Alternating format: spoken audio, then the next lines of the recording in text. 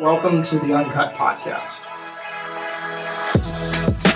I'm Pastor Luke, and I'm here with Pastor Cameron. And this is the podcast where we try to sit down, have honest conversations about life, faith, ministry, theology, all of the things, and try and be as uncut and honest and kind of just off the cuff as we kind of can be. Today's episode, we're going to be talking about discerning God's will. But before we do that, we're going to kind of introduce what we hope to be a reoccurring sort of aspect of the show on occasion that we feel like just can inject a little bit of fun, some spontaneity, and that is just some honest reaction to content concerning just about anything we find interesting.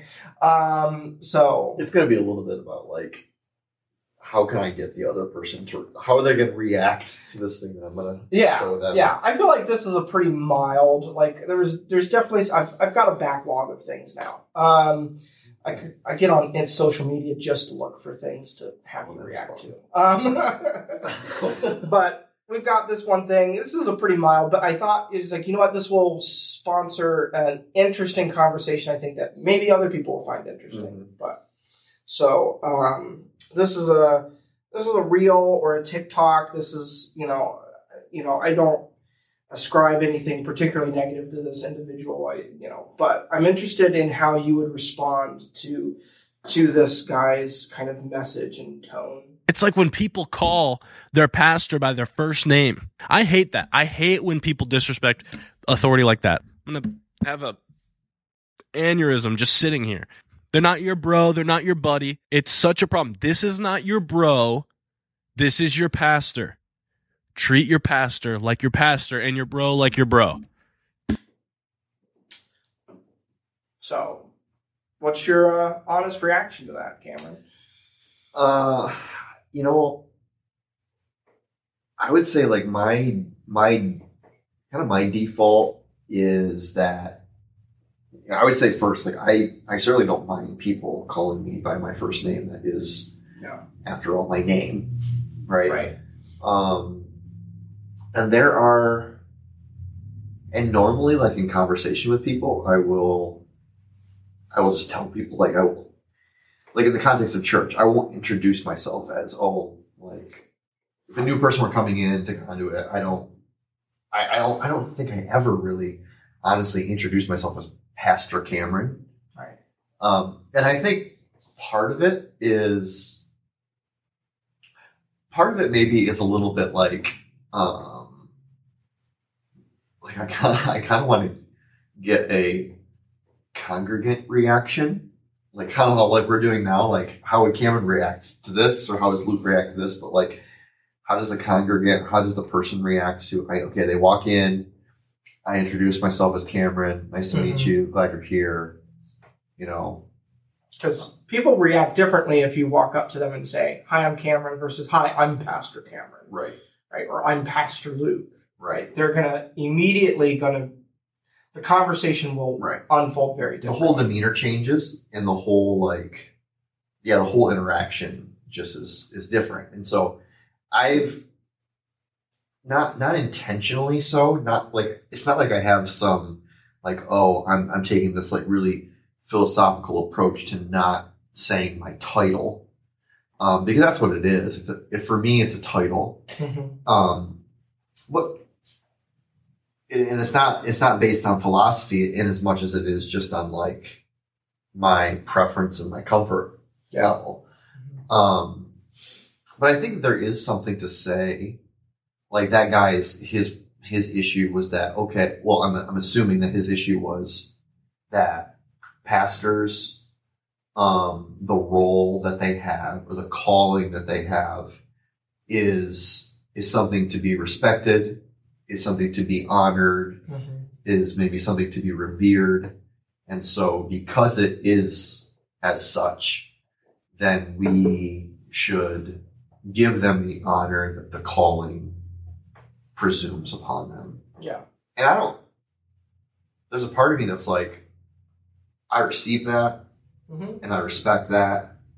And I think it's true. Like in most cases, if I'm introducing someone to you, I introduce you as Pastor Luke. Yeah, that's true. That is how I think you do that.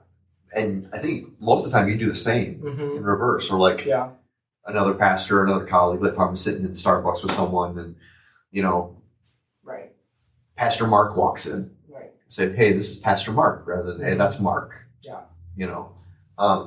So I think there's a little bit of self-deference that has to happen if you're going to say like, no, calling me pastor is not required. Yeah. I mean, like I said, like, I think there is maybe something to kind of what he's getting at. Like, I feel honestly very humbled when people call me Pastor Luke, because I'm like, it is a consistent, humbling reminder that of my responsibility and what I'm supposed to be doing. It doesn't, so for me, I think I hear it more of a weight than I hear it as an elevation. I hear more of the duty or more of the responsibility I bear, less of like a honor of air of respect. I think that's in there too, but so that's kind of how at least I receive it. But I definitely don't have so I appreciate when people do call me Pastor Luke, but I have zero expectation.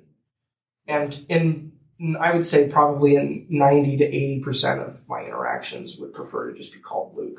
Yeah. I think there's a difference between someone demanding that they be referred to as pastor and someone receiving the I guess you could say honor, or like you said, like being reminded of the weight of the office or the calling that there has. I'll be honest, like part of it for me is about how I still see myself. It's kind of like there's a little bit of like introspection that happens there. And even though like I'm going on like almost 2 decades as being a pastor vocationally, like it's been my life for almost half my life now. There is this sense where I'll still wake up in the proverbial morning sometimes and be like, I don't feel like a pastor. I don't feel like I am a person that is, I guess, worthy of being revered or honored in a way that like would lead someone to refer to me by a title rather than just who I am as a person. Because I just feel like I'm Cameron, right? And I just happen to have the role and the calling. Yes, the calling as a pastor. There was no transfiguration that happened when you got handed your ministry degree. No, there was like no magic moment. Like when you finish school, or even when you get your first. When I was appointed in my first church, I was a pastor then, but I still struggle under the weight of sometimes I wonder if people knew how normal we both are, human, how much like my own relationship with Jesus is a constant evolution of growth and change and like valleys and mountaintops, rather than just like, it's not just like this ascent into glory all the time. Right. I think that's part of what keeps a little bit of humility in like demanding or even wanting that title, because you're right. It is like, it's a constant reminder of who the Lord has called us to be. And sometimes, and that reminder is always, I'm grateful for that calling, but it is also, like it is the responsibility, the weight of the responsibility of it easily crushes. Yeah. There's like, when people find out, when I'm meeting and greeting people outside of a church context, and small talk, it's like the third question everybody asks. It's like, what do you do for a living? Right. Yeah, it's almost, I mean, like, in my experience, it's like besides your name, Yeah. it's the first thing. Yeah. What do you do for a living? What do you do for a living? And it is like, it's just like, well, I'm a pastor. And then immediately they begin to not everybody, but sometimes certain people will begin to apologize for every curse word they just dropped. Yep. They will begin to say they begin to give me all the reasons why they haven't been to church in the last decade. Uh-huh. And I'm like, hey man, that's between you and God. Maybe I'm the conviction you need, but I don't care. I care, but I don't care. Right. It changes. It does. It so changes the way that people interact with you, and it changes their vulnerability and their honesty and their openness. And if there's I want to be the type of pastor who meets people in the midst of their vulnerability in their real life, and who offers them hope for their real situations without offering a bunch of spiritual placations or cliches or anything like that. And so I would much rather prefer have a relationship where that's Cameron, I'm so-and-so. He has the title of pastor, but he's one person in a community of faith that just happens to be he's leading it. Right. Because man, oh my gosh, I could talk so much about just the immense feeling of insecurity, even of that. People, wait a second. No, people look to me as their spiritual leader.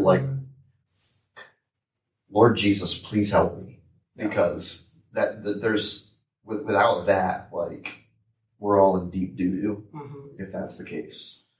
Yeah, I almost feel obligated to convince people that I'm normal. Yes. Hey, we can just laugh too. We don't have to immediately start talking about theology. Right. Although I do have a pretty limited scope of topics I'm interested in. I do have a few that are outside of my position as pastor. But it is definitely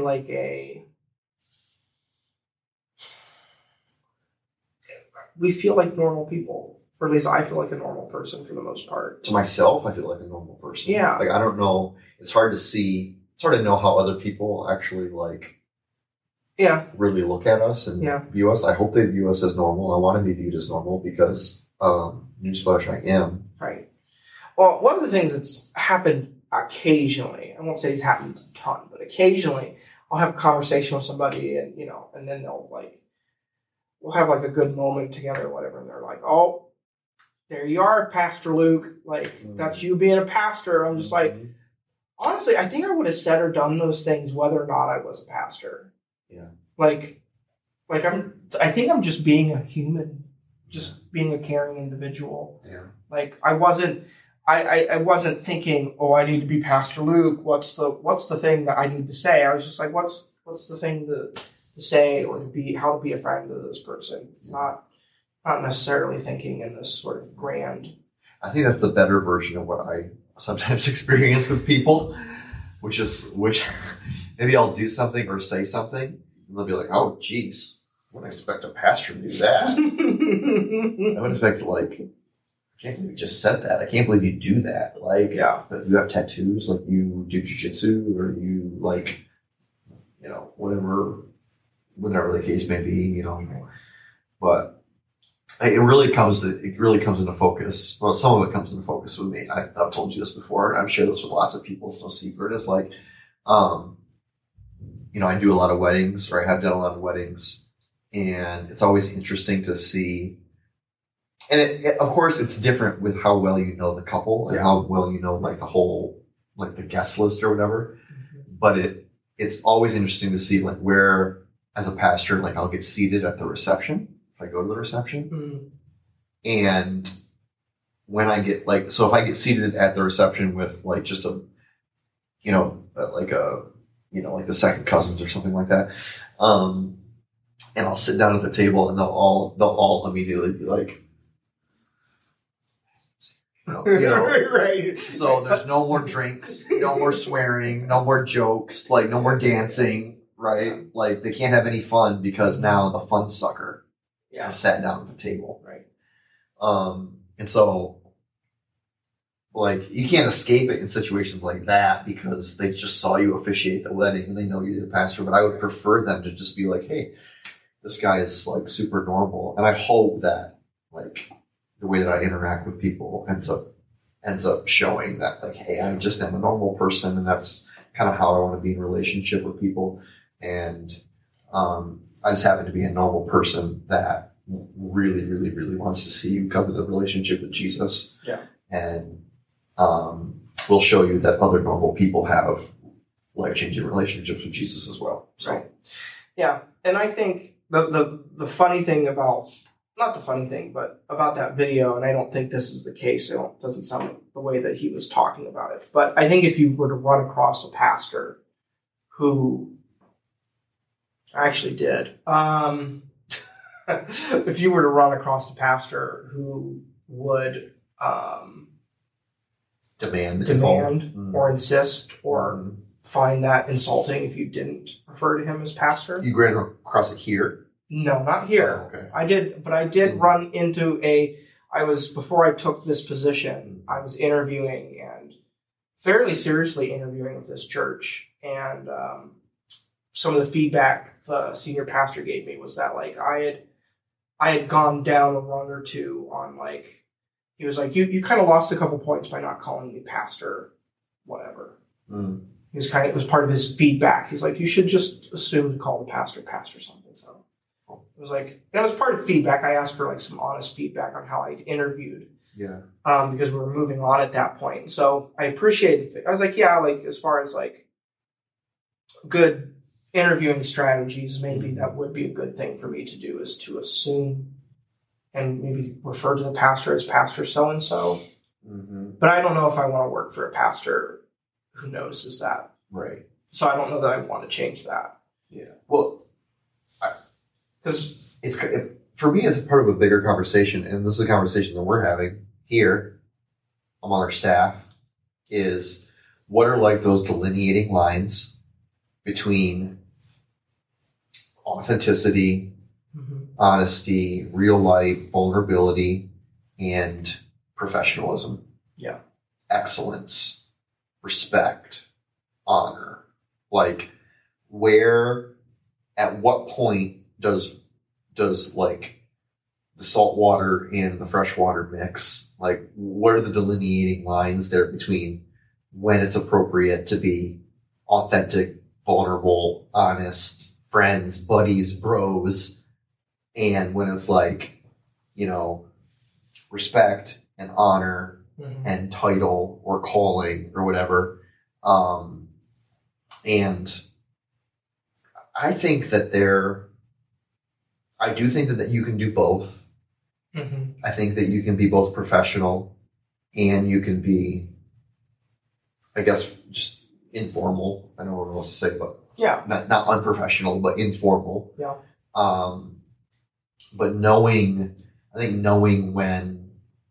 when we can do that and how to do it is probably the more important thing. And it probably has more to do with like the individual relationship that we have with a person than it does a like boilerplate professionalism scale that you're just going to operate on. Yeah. But let's get to the topic of today's podcast, and that is discerning God's will, Cameron. Yeah. So we were even just talking about ministry and being pastors, and like that kind of comes up in the like discerning calling, right? Or it kind of comes up around major life decisions a lot of times for people, of like wanting to hear the word of the Lord or the voice of the Lord telling us to do X thing. Yeah. But even not even in major life decisions, and even in the smaller things, sometimes it's comforting to kind of come up and talk to or kind of have a sense of God leading us in this smaller decision. Yeah. I think the cliche that I kind of always think about this in kind of its most stereotypical and maybe strawmanned form is the the young Christian man who comes up to the young Christian girl and says, the Lord has told me that you are to be my wife, right? Or to be my girlfriend, or that we should date, or whatever. How convenient for him. Yeah, very convenient. Yeah. It doesn't matter that same thing happened 6 months ago with somebody else. But what are your kind of what do you initially have to kind of say to that kind of phenomena that we experience in Christian culture? Yeah, I think that I think there's a couple different ways to look at it. The first is you can look at it with a really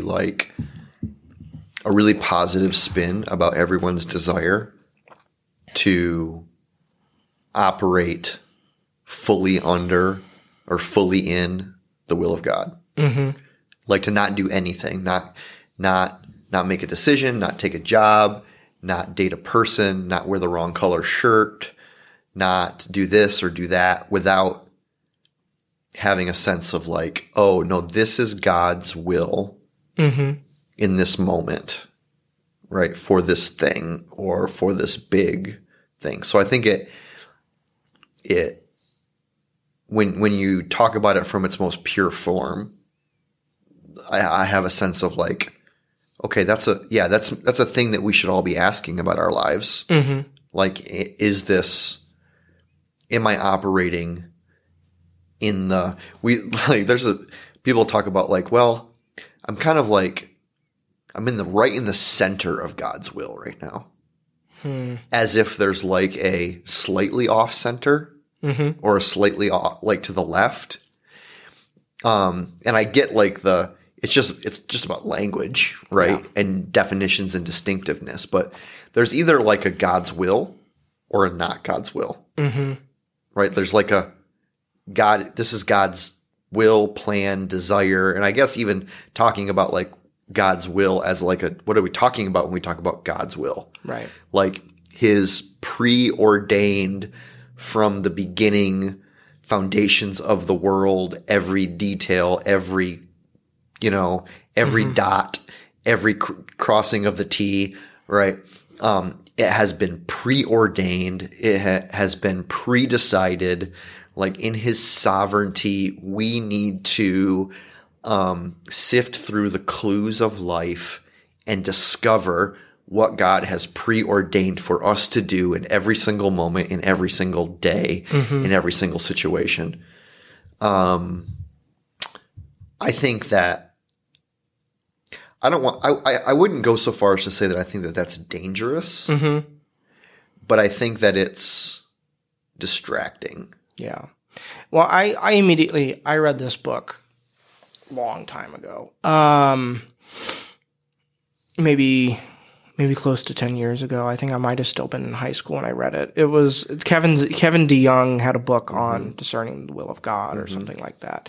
He talks about this. I think it's from that book. He talks about like we kind of get into this idea of thinking about God's will as a tightrope, right? And if my job is to discern God's will in such a way as that I always make the right decision. Yeah. And if I do that, I stay on the tightrope. But if I make the wrong decision, I have fallen off the tightrope in some way. And like there is a bit of I don't know, there can be a bit of a paralysis that people can experience. 100%. Of wanting to walk that tightrope. Find a lot of times. I encountered somebody who was making it was a convenient. I don't know that this person actually believed this. This was their theological justification for their decision that they were making, but they were leaving their wife of many, many, many years because they had met someone and they're like, oh my gosh, I know this person, this other woman, we went to high school together and like we, da da da da. And they're like, this is the person that if I had followed God's will, I would have ended up with anyways. Like Right. I should have dated her. We almost dated, some sort of story like that. Yep. But I didn't for some reason. And they're the person that God intended for me. Right. And so now it is the right thing for me to do to divorce my wife, Leave my family, all of the things that person ended up doing in order to go to be with the person that they had come to this understanding that was the one that God had intended originally for them to have gotten to. And that's where I think that kind of thinking of like this kind of tightrope, everything being absolutely, completely preordained and we can get things wrong. Yeah. It's like one example, I think, of where that can kind of get bad. Yeah, it can get bad. And it like, I kind of like the phrase that guides me in that, like that question when people say, well, what is the will of God? And it's actually it's not too difficult. I don't think. Maybe it's an oversimplification. I don't think it is, but like, say like the will of God is the word of God. Mm-hmm. So like if in your example, right, like does the presumed will of God that I'm chasing in this situation, does it square with the word of God? Mm-hmm. So like, okay, the will of God would have been for me to marry this woman. However, I happen to be married to this woman. So I will, without biblical reason, divorce the woman that I'm married to and go and chase after this other relationship. Right. Now, the will of God does not contradict the word of God any more than the word of God contradicts the proposed will of God, right? Right. So, like, it would be like me saying, I think that it is God's will that I go into the store and steal something today. Right. Like, there's just this thing that I want. It's a desire of my heart. It's God has given you some sort of superseding passionate, like he's given me a passion for this thing, for this TV. Yeah. Right. And he's showed me how I could use this TV for his glory. I can invite my unsaved friends over. We can watch football together and I can witness to them. Right. Isn't witnessing to my friends the will of God? Mm-hmm. I will go, I don't have the money for this TV, but so I'm going to go steal this TV and I'm going to use it for God's glory. I'm like, bro, that is not the will of God. Right. Now that's a silly example. Right. But I mean, it's not all that much more silly than the example I gave of the actual person. The actual thing. The actual thing, mm-hmm. Like.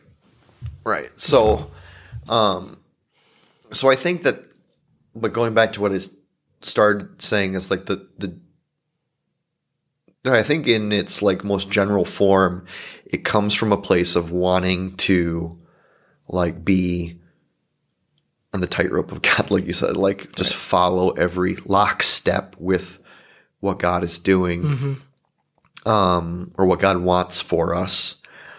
I think we then can kind of come to the question about like, okay, well then, let's say we use the principle that the will of God is the word of God, right?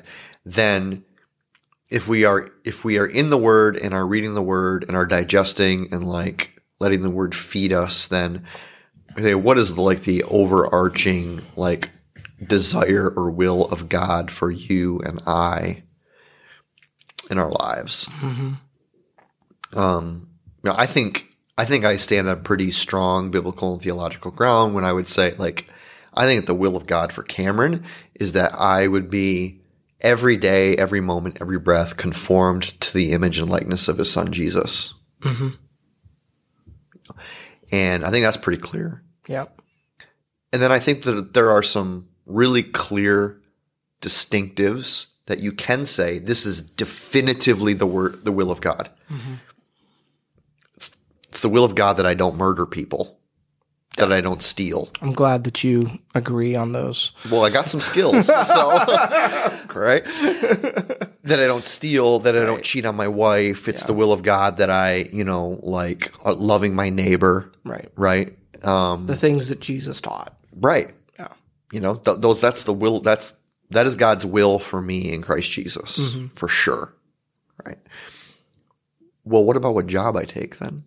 Mm. What about what person I marry?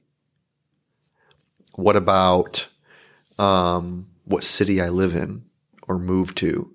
What about what color shirt I wear or how I cut my hair? What about X, Y, or Z? Mm-hmm. So like when it comes to there are things that are definitively and distinctively the will of God or not the will of God. And then there's this whole block of things over here where I think that this whole block of things over here is generally where people want to have the conversation about the will of God, is the things where God is like, I don't know, you choose. Yeah. Not that flippantly. Sure. But like, I think he cares. He cares, of course. But like, I think he, like God has given us freedom in aspects of our lives for a reason, because he loves us, and freedom is a foundational principle to the expression and receiving of love, and so for me to say, well, was it the will of God that I marry Sherry, my wife? I don't think that if I married someone else that God was going to be like, you sinned because I wanted you to marry Sherry. Right. I think that God was like, I want you to be more and more like my son Jesus every day, and I think, I can be more and more like my son Jesus if I choose to marry Sherry, or if I choose to marry this person, or I choose to marry that person, or if I have this job or I have that job or whatever, if I wear this color shirt or that color shirt. So more about like, all right, is God clearly saying, this is the distinctive of my will for your life? Or is there like kind of this general, like, I give you freedom to choose because I love you. Grace to make a wise decision. Grace to make a wise decision. Yeah. Yeah. And it really makes me actually really get sad when people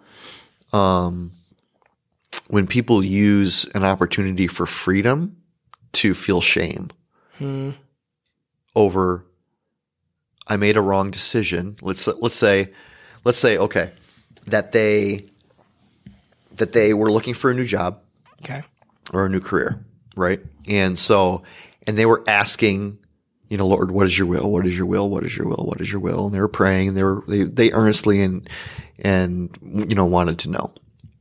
And in most situations, I think, well, has God revealed to you that he has a will about this for you? Okay, if he has, then follow that. Or do you get a sense that like, no, I don't, I'm not really getting like any sense, like internal sense of like the Holy Spirit isn't speaking to my heart about like, this is definitely like what you should do. And so I didn't know, and I kept praying and praying. So I chose the one that I thought would be the best, had the best opportunity, was the best pay, was close to my family, right. Had the most opportunity that I wanted to do. Yep. That matters. It matters. Like I wanted to do that thing. That would be fun and exciting or whatever. And man, I was in the job for like 6 months and they fired me. Mm-hmm. Or I found out I didn't like that line of work and I just couldn't take it anymore. So I quit. And like, man, I am just like, I can't, God must be so angry at me for not following his will. As if like the end of something or something not working out was the proof that it wasn't God's will. Well, and then then the whole conversation of knowing or not knowing God's will just becomes a laboratory where shame is leveraged. Yeah. There's a presupposition there that if we follow God's will, all Everything things will work out Yes. the way we want them to. Yeah. Or all things will feel good. Yeah. Right? Like, I think one of the things that, like, we forget is that Jesus followed God's will when he went to the cross. Right? Like, God's will, like, in his, like... And he actually asked God. Yeah. He actually does talk about his will in that prayer. You know, if it, you know, Lord, is this your will? If it's, you know, if there's any other way, could we do it the other way? Yeah. But if this is the way, I will go. Yeah. Right. I feel like there are so many kind of like branches to this conversation we can talk about. And, you know, it's definitely, there's a couple that I want to hit. One that I'm interested in. So let's talk about Gideon. Let's talk about fleeces. Oh my God. Line cut. We're just gonna respond off the cuff to this. Oh my gosh. So I'm gonna tell you kind of my Christians are so weird. We bro. are weird, right? Oh my gosh. Have you laid out a fleece about He it? laid out a fleece. I remember. I mean, one, like, this is like this maybe is proof positive for parents if you're wondering if your kids ever get anything out of church or remember things from church. Like, I swear, I remember my senior pastor from growing up, like maybe in middle school, he was teaching on like Gideon, and I remember him explaining it in such a way as to explain that like the fleece is not an example to be emulated. Was at least his teaching on that. Yeah. That this was an example of the lack of faith that Gideon was having, not a positive example of his faith. And it was not something to be emulated. It was there as an embarrassment to him. And so, and that is stuck in my head. Praise God for that pastor. Like, but I will say that since then, I have never, ever heard that teaching repeated in any form surrounding the topic of laying out a fleece. Yeah. Or for those who are maybe like, what the heck are these two pastors talking about? Gideon, being man of the Lord, was told by the Lord to do a thing, to go out and lead an army. And he was like, Lord, are you sure? Are you sure? And he like put out literally a fleece on the ground, and like he did it twice, yeah. Once saying, let the ground be dry around it and the fleece be wet. The second night, like, let the fleece be dry and the ground around it be wet. Like, you know, kind of saying, if you do this, God, I will know that you're speaking to me. Yeah. You know, so people will do that with like, you know, God, if I get a phone call from so-and-so, I will know that I'm supposed to do this. Right. Let's talk about this. Yeah. Oh man. Yeah. I don't know. There's been a few times where people have asked me. I remember, so I was working when I was in college. I was a senior. I was just about to graduate, and I was working at a church in Rochester as like, as basically their like adult discipleship coordinator, small group coordinator, whatever. And it was about that time of my life where I started to get the sense that the Lord wanted me to come back to Chautauqua County, not stay there, because I could have stayed and worked there. Sherry and I were about to get married. She had a job offer up there. We had an apartment offer. Like, it was going to work out. It was going to be, you know, like it could have done anything. And I was just getting this like continued sense of like, you know, the Lord wants me back in Chautauqua County. It was like one of those times where I was like, okay, yeah, there's freedom to choose where I live and what job I have, except when you know very clearly that the Lord is saying, I have something different for you and I want you somewhere else. Right? And that was one of those moments where I was like, very clearly, this is where, like, affirmation in my spirit from the Spirit of God.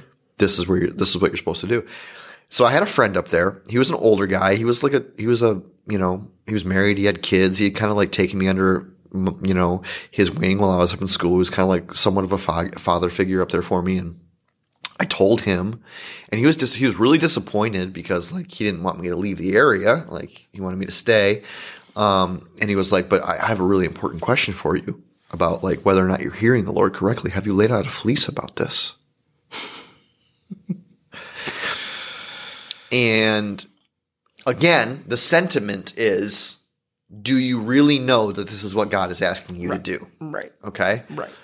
But then the implication is that there are going to be extraordinarily practical clues that you just have to discern, like God's will is some kind of Sudoku, that you just got to line up the right letters in the right or the right numbers in the right boxes in order to figure out whether or not you're supposed to do X or you're supposed to do Y. Mm-hmm. And I said, well, no, I haven't. He said, well, what if you're wrong? Like, look, I'm you're wrong. Then I'm wrong. Or no, I pretty clearly know. Yeah. Like, this is what God is calling me to do. So it was used in that instance for me by someone who had somewhat of a bias of not wanting me to leave, but also as like a veiled form of skepticism that I was actually doing the thing that I believed that God was asking me to do. Like, well, you haven't laid out a fleece, so I'm not sure that this can be legitimized by any, like there's this biblical litmus test called Gideon's fleece. And if it doesn't pass the litmus test, then it's obviously not right the Lord's will. And man, I would love to sit down and have a conversation with the pastor that, preached that message that you remember so vividly, because, I think that there are, man, what an important message to understand is that not everything that happens in Scripture is an example to be emulated or followed, right? I once had a pastor say to me, I think it was one of my seminary professors actually, who said something, and I want to make sure I get this right. He said,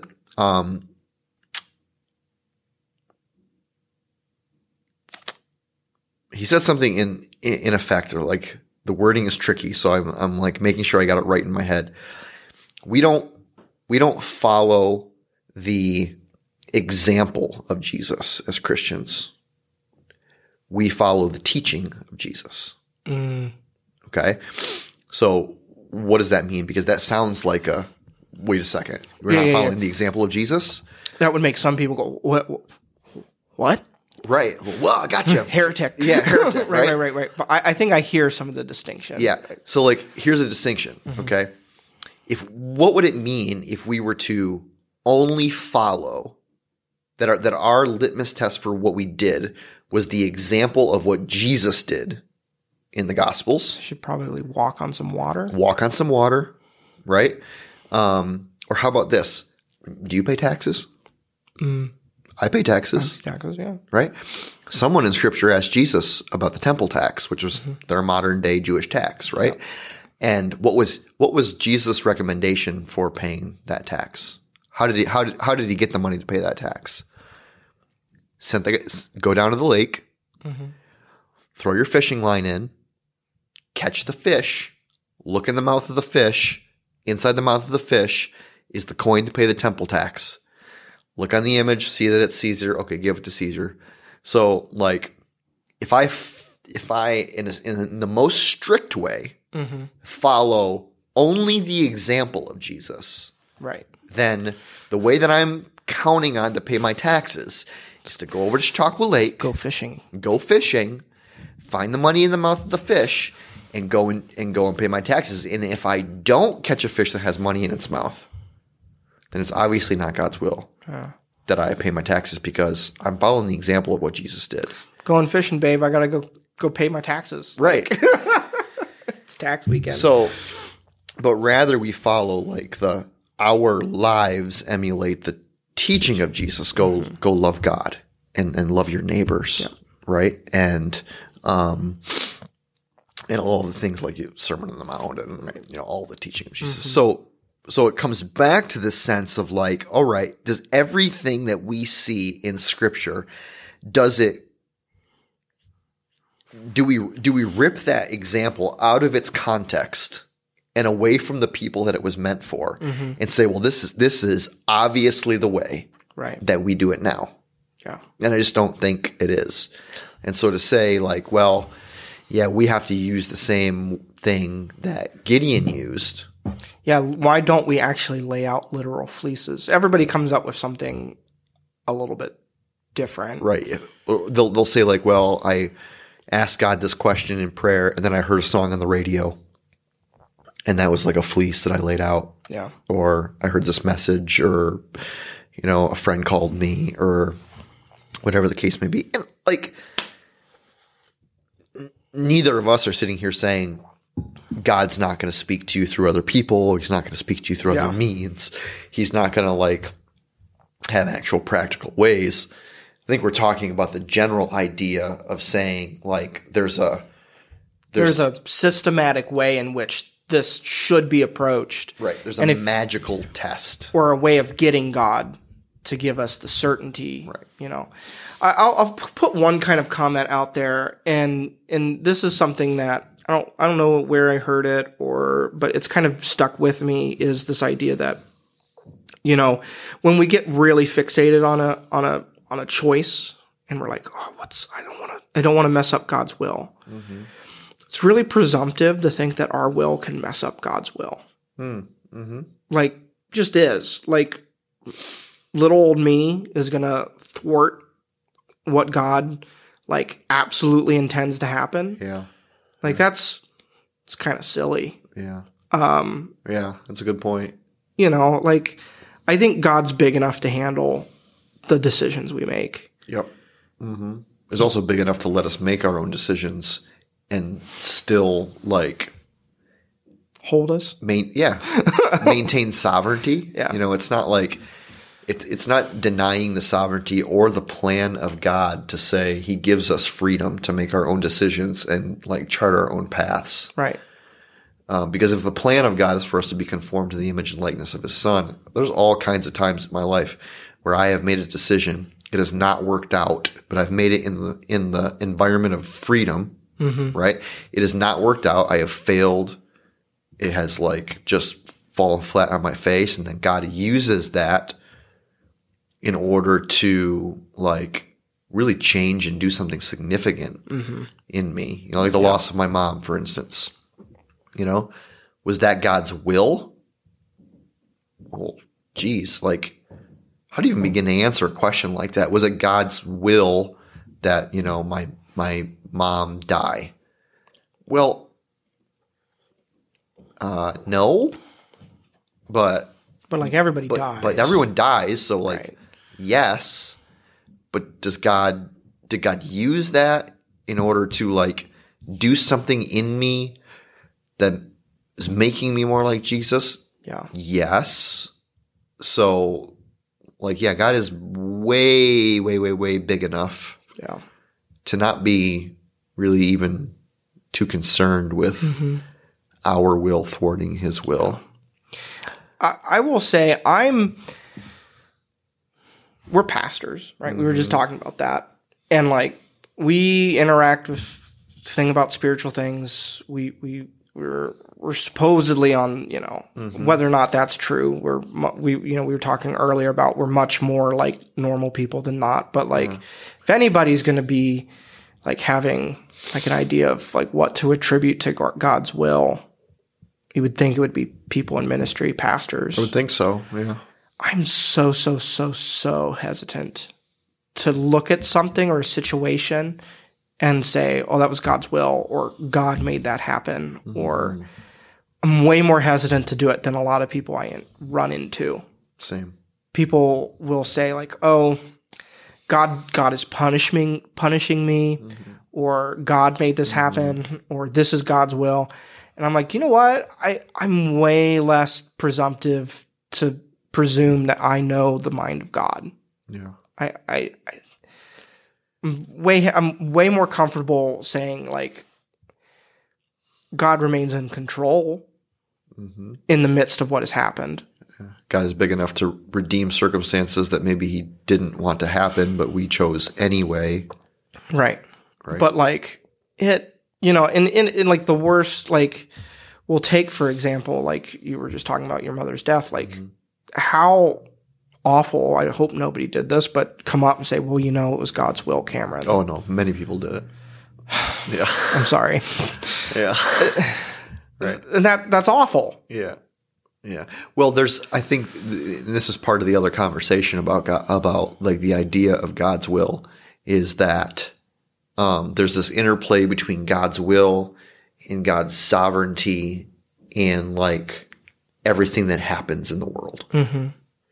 And that everything that happens, everything is God's will. Yeah. Because nothing could possibly happen that God did not will to happen because God is sovereign. Right. Because God is in control of everything. And I think, we could get pretty deep into the weeds on the, philosophical theology here about what God's sovereignty really is. Yeah. Is because maybe you're not going to disagree. Would you say that God is sovereign over all things? Yeah. Yeah. Absolutely. Yeah. Like who wouldn't say that God is sovereign over all things? But I think that there's a difference between God being sovereign over all things and God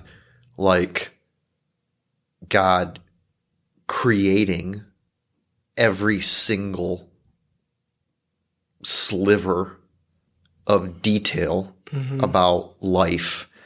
And the only reason that things happen the way they do is because God is causing them to happen in that exact way. Mm-hmm.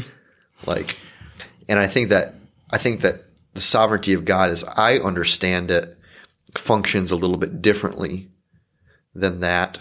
Not in a sense of like causing everything to happen, but certainly being like, not in control, but powerful over every situation and circumstance. Yep. And not causing everything to happen, but seeing things as they happen, and maybe allowing them to happen by not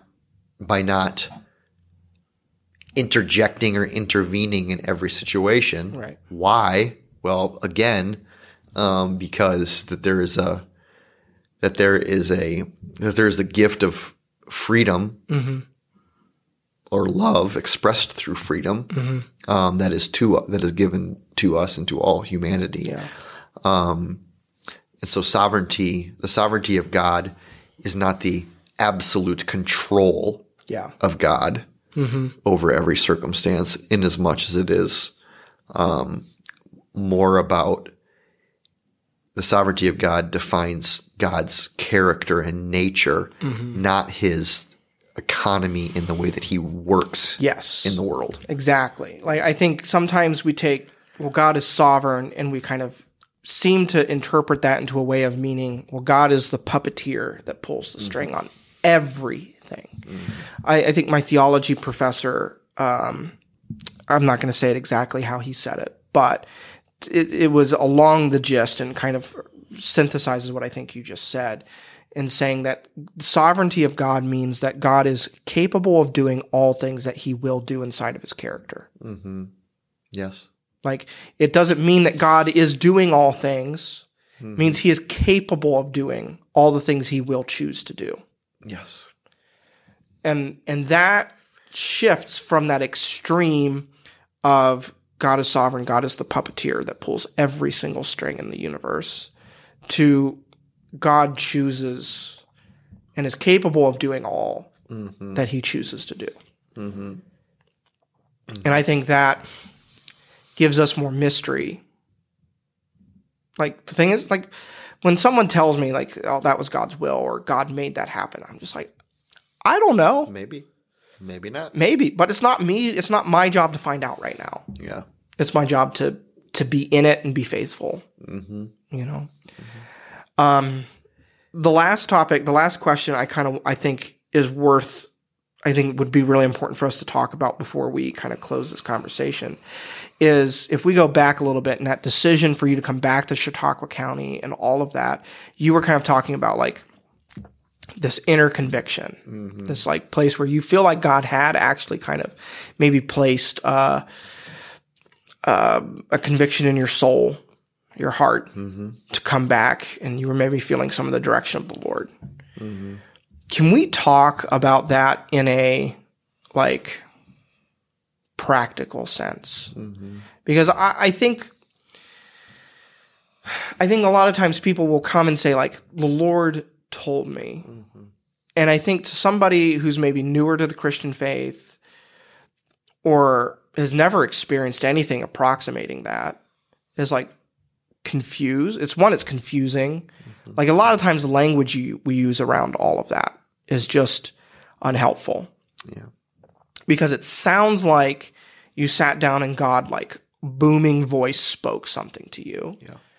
And what I find is that most people who are saying that are like, I feel the Lord had told me this. Mm-hmm. That leaves an ambiguity of like, well, how clearly did he tell you that? Clearly, yeah. How did he tell you that? Was it through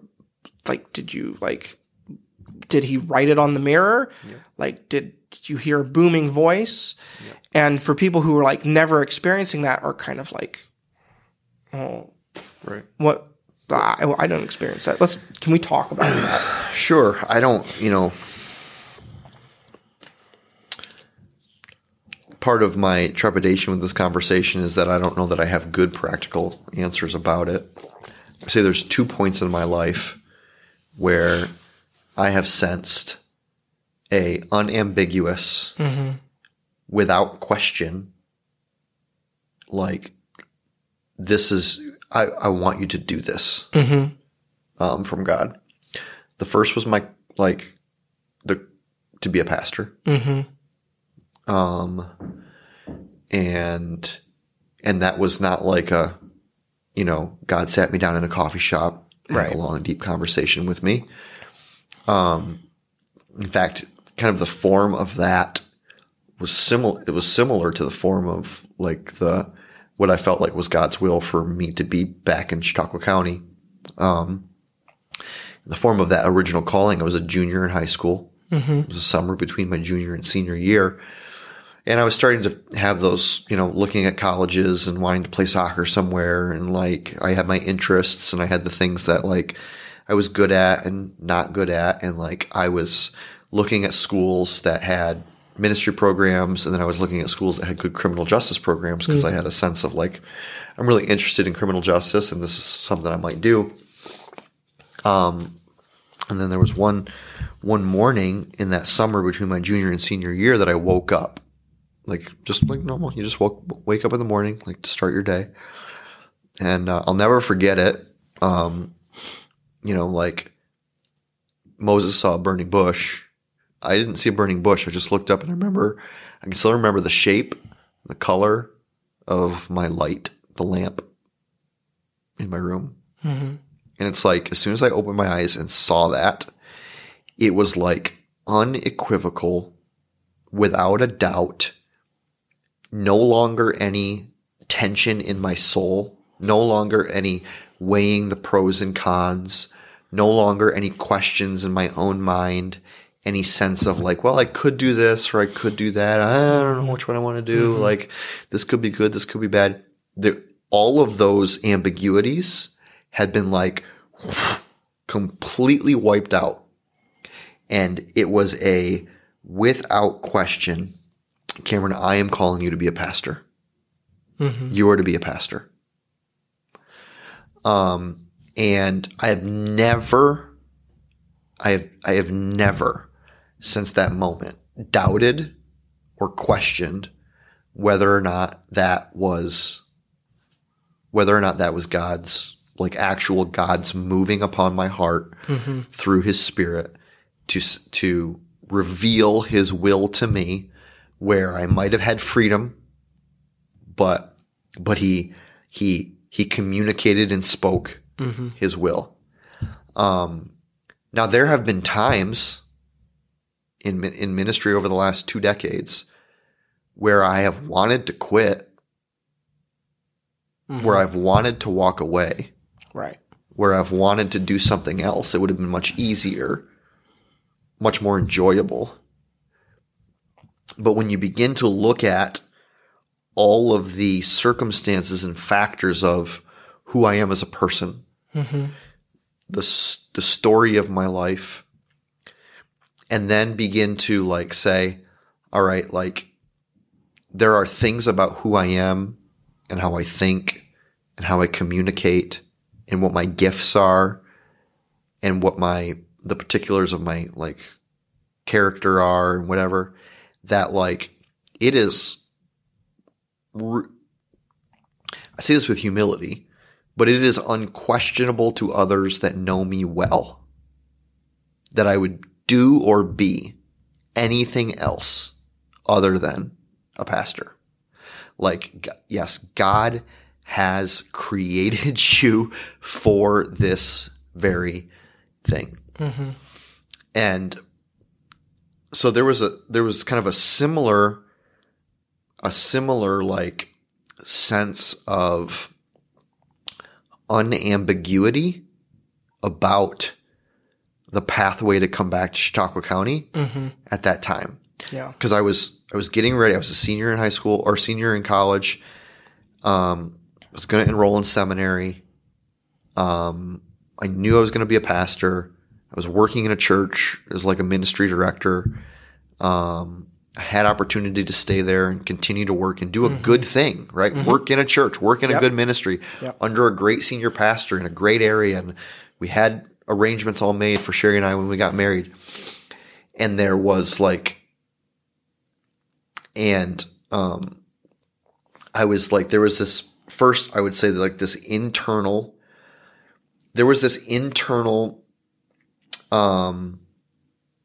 imbalance where I could sense in my own spirit and in my own mind that I was working really hard to talk myself into staying in Rochester. Like that's what you wanted. That's what I wanted. Like, oh yeah, man, it's just better for us. And like, you know, it's just better and it's what we want. Like the compulsion that came back here did not make logical internal heart sense. No. No. So I was like, I was trying to make it work, and I was trying to make it work, and I was trying to make it work, and I was praying to the Lord, like can we just make this work, and just make this work, and just make this work. And then there was this, in a similar fashion to my initial calling into ministry, where all the ambiguity was swept out of the way, and it became like, this is the only thing that I can do. Yeah. This is it. Was like, I remember my dorm room. I remember where I was sitting. I remember it all so vividly. I remember the book I was reading. I remember what my pastor had told me. I remember it all so vividly, where it was just like, no, Cameron, like, I have a ministry for you where you grew up that, like almost like that I've been waiting to give to you for generations. And having no idea what that means or meant, having no idea how I would get, you know, the steps that I would have to take to get there, having no idea even still right now in this moment. Is this what you meant, Lord? Is this what you meant? And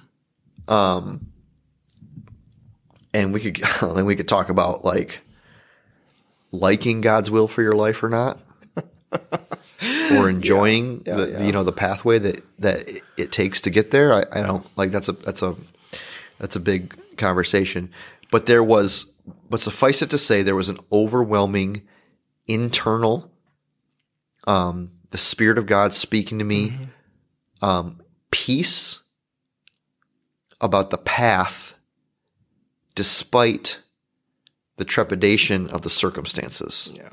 You know, like, this is not what I want to do, but I have so much peace and internal confirmation, unambiguity about, but this is what I was created to do. This is who I was made to be. This is where I was meant to go. Yeah. Similar to the way, like, I love the way the way that the Bible records God's calling of Abram, who would become Abraham. In Genesis chapter 12, verses 1 and 2, it says, the Lord came to Abram and said, I want you to take your household, your wife, your kids, all of your belongings, leave your family of origin, leave everything that you know, leave all of your wealth, leave all of your contacts, leave all of your network. And then he said this, go to the place that I will show you. Where in the hell is that? Mm-hmm. Where is the place that I will show you? No one knew. Abram didn't know. Right. What he had gotten was a very direct message from the Lord. Mm-hmm. Where you are, what you have is not what I have to you. Get moving. Mm-hmm. Get your feet moving in a direction. Yeah. And I will show you where it is that I'm taking you. Mm-hmm. So if we were to lay out kind of like a practical, I think we probably can have a conversation about like what it means to lay out a practical, primer for knowing and doing the will of God, like right. millions of books have done. Yeah. Right. All over the place, but I don't think that there is any. In fact, I know that there is no substitute for the internal peace that you receive despite the circumstances of the direction. Yeah. Knowing that this is the way that I need to go, even if I don't I don't really want to do that. Yeah. But there's like this just overwhelming sense of but there's no way that I can do anything else. Yep. Yeah. Luke, I can't tell you how many times I wanted to be I am so done with ministry. I am done. I'm sick of getting hurt. I'm sick of being insecure. I'm sick of feeling like a failure. I'm sick of my own sin. I'm sick of it. I'm sick of it. I'm sick of the hours. I'm sick of it. I'm sick of it. I'm sick of it. I'm sick of it. And then I come, and that lasts for a day or a week or a season or whatever. And I'm like, but what else would I do? Yeah. Not because I can't find a job. No, we both could go profitable professions elsewhere. I find a job in 5 minutes. I can make a phone call and have a job. I know it, right? But the turmoil of my soul would destroy me. Yeah. Knowing that this is where God has called you. This is what you need to do. This is who you are. Mm-hmm. So does that kind of answer that? Yeah. question? I mean, I think giving some, I don't know. I think there's really only one way to answer that question is by sharing personal experience in kind of a very honest way without a ton of flowery Christian language. I think sometimes when we're talking about God leading us or God's kind of when we get those unique moments of clarity around something that God wants us to do, mm-hmm. sometimes we over-Christianize them, puts too many confusing words, metaphors around them, that it makes it sound a certain way to people than that ultimately is unhelpful. Yeah. I think sometimes a lot of my guess is that the vast majority of phrases that begin with "the Lord told me" are better said something like, "I feel like it might be wise," or "I'm getting mm-hmm. A sense," or I feel like that's how almost all of those sentences should be said. Yeah, because or we're just always going to walk around presuming to speak for the Lord, which is a extraordinarily dangerous thing to do. Right. And I think there's similarly, I could describe my own call to ministry. Mm-hmm. Similarly, I had been kind of serving in ministry in kind of a lay sense, was doing youth ministry and stuff, and was wondering, is this? I'd been for years post high school, what am I supposed to do with my life? What do I even want to do? Yeah. And I could never settle into anything. I could never commit to a thing with like complete abandon. And I went to a conference, and I still remember the message, still remember the sermon, and I remember the extreme sense of calling I felt afterwards. And I wrote it down, like exactly what I felt like God was calling me to do, and haven't looked back. Yep. It was like, nope, this is it. Like, no more like, well, maybes. Like, nope, this is what I'm supposed to go do. Yep. I think for myself, those moments of it, I don't know how to describe it other than that, like, the noise of everything seems to disappear, and there seems to be a sense of clarity. Yep. Gotten that very, very rarely. About other things. About other things. Yes, right. Very rarely. Like, that's not something that happens on a regular basis. Yep. It almost always has to do with something I'm supposed to do. Mm-hmm. That's been my experience. Yeah. I don't have a Bible and verse for that. Yeah. Nope. But, you know, I can think of the other times where that's maybe happened is like relationships that I knew I needed to invest in. That's about, you know, those are the things that come to my mind is like my calling. Yeah. And then general senses about people to invest in or to get to know or. Yeah. But that was it. An immense amount of freedom in those things as well. Like, yeah, I got clarity in my calling and what I was supposed to be doing as a pastor, but I didn't get clarity. I didn't get that same amount of clarity over where I went to school. Yep. How I pursued it, which jobs I took. Sure. Like, I know what I'm supposed to be doing. Like, I know the type of ministry I'm supposed to be doing because that was made clear then. Mm-hmm. But there's been an immense amount of freedom in it since then. So I guess I just wanted to kind of like have ourselves talk about that in a sense and just kind of say that like we didn't hear booming voices. Yeah. No burning bushes. No, like the fleece wasn't wet on one side. You know? And it's not something that happens to us on the daily. No. And, you know, and to say that maybe there's a lesser degree in which there's like, this seems to me with the wisdom and the knowledge that I have to maybe be something that like would be biblically wise, would be at least somewhat in line with God's will and speak it, but not thus saith the Lord. Yeah. Yeah. I think when people if we were to say like, okay, we're pastors, we want to pastor people's hearts. Yeah. We want to shepherd people's hearts. And so I want to be sensitive also to the understanding that, you know, us saying to someone, oh, just, well, tell me how it sits with your soul is not really a practically shepherding, helpful answer to that question. I don't know if this thing is God's will for me or not. Well, people have peace about awful decisions all the time. Oh my gosh. Like that is not I've heard that litmus test a gazillion times. Yeah. Of like, well, I just had a peace about it. Yeah. I'm like, that means zero. Yeah. Jesus did not have peace in the Garden of Gethsemane. No. Like, that is the opposite of what he manifested there. Exactly. Right. So don't tell me you have a peace about the sinful decision you just made, and that means it's God's will. Or even just not even the sinful, but just the absolutely unwise decision. Right. You know, I got a peace about going massively in debt when I don't have a good job. Right. That's not a peace. No. You know, that's not God's will. It's being oblivious. Right. But there is a sense of like, so if we rewind a little bit and say, okay, Pastor, how do I know that this thing, whether or not this is God's will for my life? There'd be a few things that I would say to them.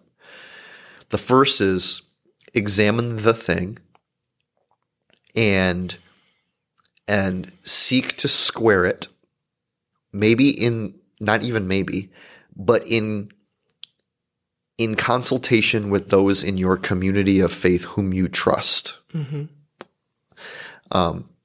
on whether or not that thing is like, when we talk about God's will is God's word, like, is it a thing that God's word is like? Right. It's not saying, it's at least not saying nay to. Right. It doesn't have to be saying yay to. Right. But it's at least not saying nay to. Exactly. Right. Not saying nay to. Right. Okay. So like, okay, there's no like There's no biblical referendum against the possibilities here. All right, what's the next step then? And I don't see anything in God's word. I think it's the book of James where God says, James says, do any of you lack wisdom? Ask the Lord. You should ask the Lord, who gives generously to all without finding fault. Mm-hmm. That's kind of a fancy way of saying, why don't you pray about it? Yeah. You know? And not like this was one of the questions I wanted to ask, but we're getting long, saying like those who say like, oh, well, yeah, I'm gonna pray about whether or not that's God's will or not. Like, I'm gonna pray about whether or not to love my neighbor. You don't need to pray about things that are in God's word that is obviously God's will. Just do it. Just do it, right? But in this situation here, like, yeah, like that God is welcoming you into a relationship where you earnestly ask him for wisdom about a decision that you need to make or a direction that you want to go or someplace that you need to like move, and then pray about it. And I would say that you pray about it as long as you need to in either to get clarity or until there's a deadline that you can't take it beyond. Yeah. For instance, you have a job offer on the table. They say you need to respond to the job offer by Friday. You can't say, well, I got to pray about it until I get a peace, and that's going to take me at least till Monday. Yeah.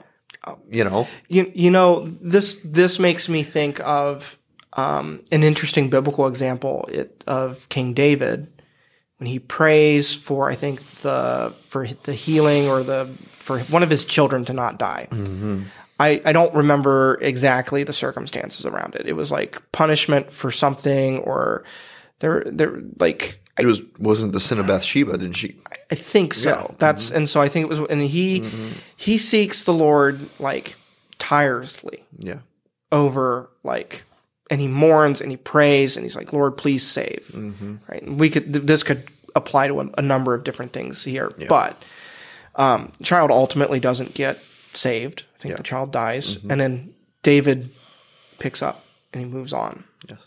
And I think there's something to like seeking the Lord earnestly for clarity if we maybe lack it. Mm-hmm. But when we don't get it, picking up and moving on. Yeah. Like I think the Lord honors our fasting, our praying, our seeking Him. Oh my gosh, absolutely. Like if we make a decision and we didn't gain any more clarity around it than we began, I don't think that we've wasted or prayed in vain or that like the Lord has failed to show up in any way. No. Like the Lord will honor that in a way that we will be unaware of. Of course. Yes. And so like I think sometimes we might put ourselves into a corner and say like, well, I'm going to pray about this because this is a big decision. I feel some weight around it and I want to see if the Lord has anything for me. Mm-hmm. But then if the Lord doesn't show up in a big way, we don't get a big fleece moment. We might be tempted to either just stay immobilized because God hasn't shown up yet. Paralyzed. Or we might contrive something or attribute something to God that isn't necessarily Him. Right. I think there is something to seeking the Lord being silent, and that being okay. Yes. Agreed. 100%. Yeah. So there's the biblical referendum. Right. There's do any of you lack wisdom? Yep. Ask the Lord. He gives generously to all without finding fault. Mm-hmm. And then the third that I go to, and kind of all these things kind of happen. They don't necessarily happen in steps. They can, but they can also happen simultaneously to each other. Is who do you have in your life that is following Jesus, that is in His Word, that is praying regularly, whose life bears the fruit of the Spirit's presence and wise decisions? Ask them. Mm-hmm. There is wisdom in many counselors, Proverbs says. Yeah. Right? Yeah. And so like, what is like just the wisdom of other godly women and men in your life who love you, who don't have a dog in the fight. Yep. You know, Your pastor is often a good person to do that. Well, and a truly wise person will know when to give explicit advice and when to say, you know what, you kind of just get to choose. Yes. It's very rare where someone's come to me and I've been dogmatically explicit over the option I think that they ought to choose. Same. Yep. It does happen. There are occasions where that's like, because you should not do that. Yeah, because sometimes what we have to do is go back to the first step of biblical referendum. Yeah. And something that they have sped past because they don't want to actually see that they shouldn't do this thing. Or we draw attention back to it and be like, no. Or it's just categorically unwise. Right. Like going into debt when you don't have a job. Right. I'm looking at the situation. This does not look smart. Yes. This does not look like this will bear good fruit. Yeah. But that's, I think, the rare. Very rare. Well, it's not very rare, but it's rare. It's rare. It doesn't happen as much as you would think. Yeah. I think more often we listen and help people process. Yeah. So, biblical, yes or no. Mm-hmm. Do any of you lack wisdom? You should ask God who gives to all without finding fault. And then there's wisdom in many counselors. Who do you have in your life that you can run these decisions through? And then at the end of the day, right, like if all of those things are a wash and you're still like, I don't know, what I take that is God being like, hey, you have freedom. Mm-hmm. Choose. Yep. I go with you. Go to the land that I will show you. Right? I will walk with you. Yep. Choose and then release it. Yeah. Yeah. I think sometimes we get lost. Mm-hmm. We feel like it needs to be this overly prescripted way. Well, we get paralyzed by thinking that the biblical account is how it must happen for us, and until there's a burning bush moment, we're not going to move. Yeah. Which is difficult to say don't do that, because obviously we all talk about like the infallible, inerrant, inspired nature of the Word of God, which we of course believe, right? But like we talked about earlier in the podcast, not every circumstance or situation that happened to someone in Scripture is a prescription for how it must happen to us. Yeah. So to be careful with that. Yeah. But anyway, we're going to close up the podcast here today, but we wanted to remind you that we have a mailbag. We do. And so if there are topics or questions or things that you want to hear us talk about or respond to, you can text those mailbag, that question, that topic, that video. Maybe you want us to both react to it or something like that. And the phone number for that texting is 716-201-0507. We would love to hear from you. And if you're just starting to listen to this, hey, do us a favor. Would you rate or like or share the podcast? Oh, yeah. Whatever form you're watching it in. If you're on YouTube or Spotify or Apple Podcast, help to get it out there. We hope that these conversations are helpful for you and that you enjoy a little bit of uncut perspective from two pastors who are just trying to do ministry well. We do. So thanks. Thanks for joining us. Until next time, we'll see you then. See you then.